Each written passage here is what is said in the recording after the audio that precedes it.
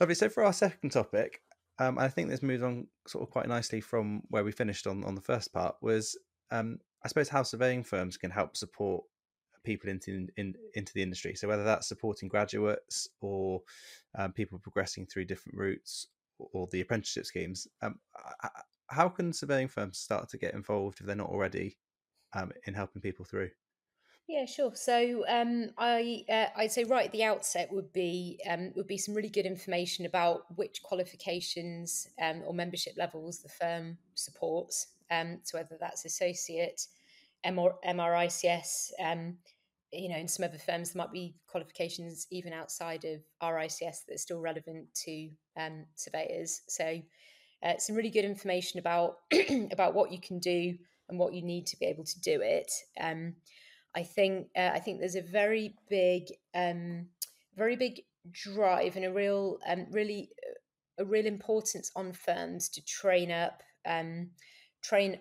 counsellors to be available for candidates. The RICS do have an online counsellor module. I'd also advise that firms with counsellors, so those will need to be M or FRICS for the APC, or associate with a certain number of years experience, or M or F for the associate qualification, is actually to become assessors for RICS. And the more that the staff supporting candidates know about the qualification, they're actively involved in it, the better support and advice you'll be able to give to your team.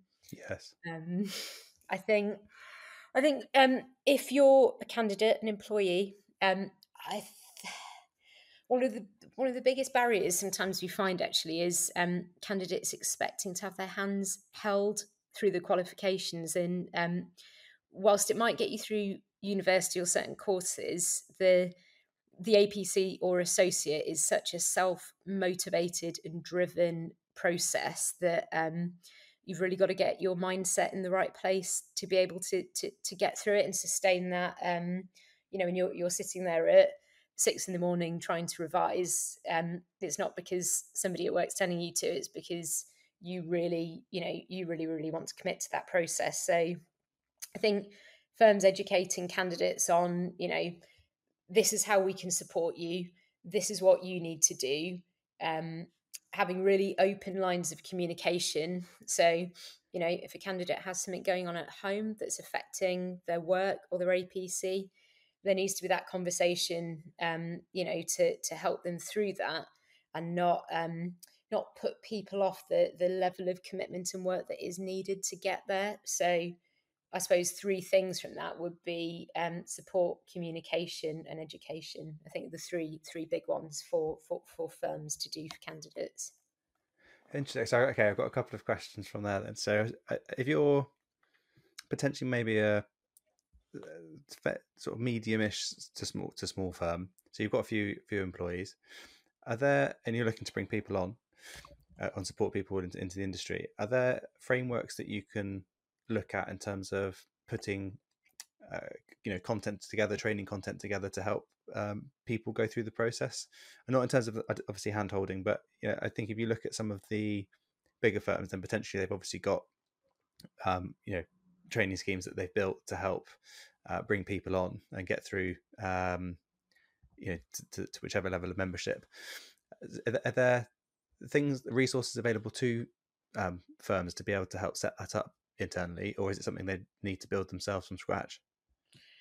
Um, the the RICS do have some resources available that firms could use to do that. Um, I, I suppose that there is a gap in the information available, and having the right people to provide the support. I guess in a way that's where firms like Property Elite do get brought in. Yeah. Um, so the types of things that firms need to think about. So a candidate working up to putting their submission together, they need a counsellor. They need a meeting at least probably an hour every 3 months, ideally more frequently than that. So, for example, we might go into a firm and provide that mentoring session Sometimes it can be for a group of people. Sometimes, ideally, it's one-on-one. Yeah. The next three things that I say firms definitely need to do. So, candidate puts their submission together. They need somebody to review that, and then as counsellor, it'd be signed off. Sometimes having somebody completely independent can actually be a really helpful tool for firms to say, here's the candidate, here's the submission, are they ready? And then actually they're kind of giving that responsibility for going, well, you haven't quite done this, or you need to do that. A bit like having an agent acting for you if you've got a property, that you can let them do the difficult bit almost, Yeah. and Yeah. smooth the way. So definitely somebody to be able to review the submission. And then the candidate ideally would need somebody who's an active assessor to run them through a mock interview, so they're really, really well prepared for the final assessment if they're an APC candidate. Firms can also do some really great work in supporting candidates with CPD. So lots of firms that we work with, either we go in and provide workshops on lots of different topics, or the firm organise them in-house. So perhaps if you've got a group of APC candidates or associate candidates, give each of them a different topic, and then they have to go away and research it and then present back to the group on that topic, which is a great way to practice presentation communication skills, but also obviously gives them quite a good amount of formal CPD on top of that. So that, I suppose, regular contact and regular dissemination of information, and just really hitting home, what makes a good submission, and how to go about writing up a good piece of work for your assessors. So I'd say something that's structured, regular, and has people with enough time to genuinely support candidates. Firms are so limited sometimes in the amount of time people have to do their own jobs, let alone support other people. So designating somebody with time and part of their job role for supporting candidates, I think, is really important as well. Definitely.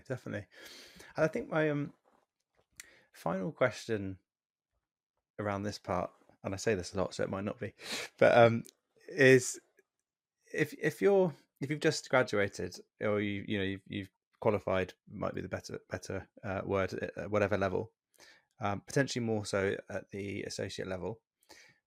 Are there ways, I suppose, as a surveying firm, you can help measure if you're giving someone the right level of work, in terms of better measure their competence, experience, and knowledge, and so on, to move from, say, let's say, take the level two, not level two, sorry, the residential market as an example, where it's appropriate to move from doing level 2 work to level 3 work, but also as a a new surveyor, is there a way of yourself measuring whether you feel the work you're being asked to do is appropriate, so you can feel confident about going out and doing it? Yeah, definitely. I definitely think at that initial point of doing anything new, you need to be supervised, and it needs somebody to review it, sign it off, talk you through, why did you apply that condition rating, why did you give that advice, and doing that a number of times to make sure that you're happy with, I suppose, the more standard properties that you might have in a level 2. Yeah. I think when you're looking at level 3s, I know that lots of associates go, well, I do level 2s, but I'm not ready to go out and do a level 3 yet. We've got a couple of candidates who qualified as associate, for example. They run their own firms, or they might be in firms doing level 2s. They've actually either got an instruction for a level 3 and gone, I want to work with somebody who's qualified. So they do it as a mentored, as a shadowed task. So somebody else is doing it, obviously, with their input. So, again, they'll accompany them on the inspection. They might draft the report. They'll discuss the findings. If you're employed in a firm and you think, I've done lots of level 2s, and actually I want to expand into level 3s, I think stick your hand up and say, well, again, can I go out with somebody and just watch what happens? And the more that you shadow, the more that you then get involved with the drafting, the advice, eventually you'll get to a point where somebody looks at your report and there's no red pen, and that, by that time, Mm. realistically, you know that you're ready. And I suppose with any of us, I certainly know in what I do, sometimes I come across something I've never come across before, and it's always a case of just learning more. And if you're not sure, ask somebody who, just ask somebody who does. There's no shame in asking for advice. And the absolute worst thing you could do is just to try and wing it, Yes. because that is where claims claims come from. So yeah, absolutely, working with somebody else who knows what they're doing is the best way to then build your own competence to a level that that you can go and do that solo. That's sparked my something in my head from things I've seen online actually around that shadowing aspect. Are there things that surveying firms need to consider if they allow someone to shadow them? Because I suppose where I'm coming from with that is I see I fear, I suppose, that if you allow someone to shadow you, potentially there's a GDPR issue, whether it's the customer that was wanting the survey or the vendor that's whose house you're going into, or property you're going into, whatever it might be. Is that a valid fear? Actually, is it okay just to have someone come and shadow you, or do you just need to get a confidentiality agreement signed just to say you won't share any personal data anywhere? Mm. That's the one I see come up a lot. Yeah, I always think this is quite similar to if you go to the doctor and there's there's a trainee nurse or a trainee doctor. Before you go in, somebody says to you, "Do you mind if X, my trainee, sits in on it?" And if you say no, they don't. If you say yes, they're there. So I think from my perspective, if you do if you do want to bring um, a trainee, I think number one, it depends if they're already employed by your business. If it's your, if it's your junior surveyor, if it's somebody on the team, I can't see any problem with that they come along with you. Obviously, because that's just the course of providing the instruction, and obviously they're fully supervised at all times. Yes. I think where it's mentoring and it's somebody not in your firm, it's not somebody who's got a contract of employment. I think certainly something on confidentiality, so some form of could be a non-disclosure agreement that that information stays with them. But I also think it's important for the firm to tell the client that there'll be somebody accompanying them. The client might go, not bothered, fine. But if something did happen on that inspection, I don't know, something gets left open, something gets broken, there is an incident that happens. I think 100% firms need to cover themselves by telling the client, this is what's going to happen, this is X.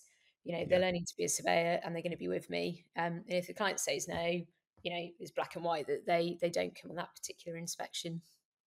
Yeah, yeah, because it's good to hear. Because I think it was, it's unfortunate if people can't come on inspections and shadow for that sort of confidentiality fear. Because I think there are ways around it, like you've mentioned, around just getting an NDA signed or something that shows that you've considered the confidentiality of data.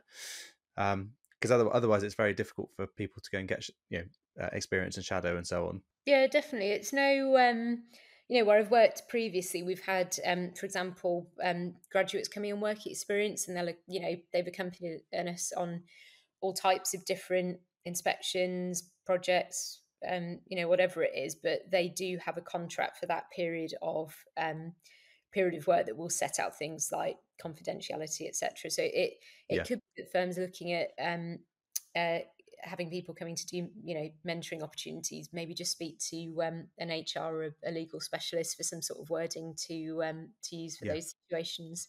Awesome. So before we move on to the final topic around sort of preparing for different routes, is there any final advice you might have for surveying firms in terms of things to consider? Sure. So I'd say the two main things would be getting some advice on any candidates that you're not sure if they are best placed to look at associate or MRICS, and then that advice leading on to which route route into either of those qualifications would be most appropriate. Quite often I see candidates on the wrong route that's just causing them a lot more of a headache, and there could be a much simpler way for them to get qualified. I also think just being open to the idea of degree apprenticeships and the fact that they can be quite cost effective for firms, and they can really help to develop candidates. So just being aware that those are out there and a brilliant option for developing staff.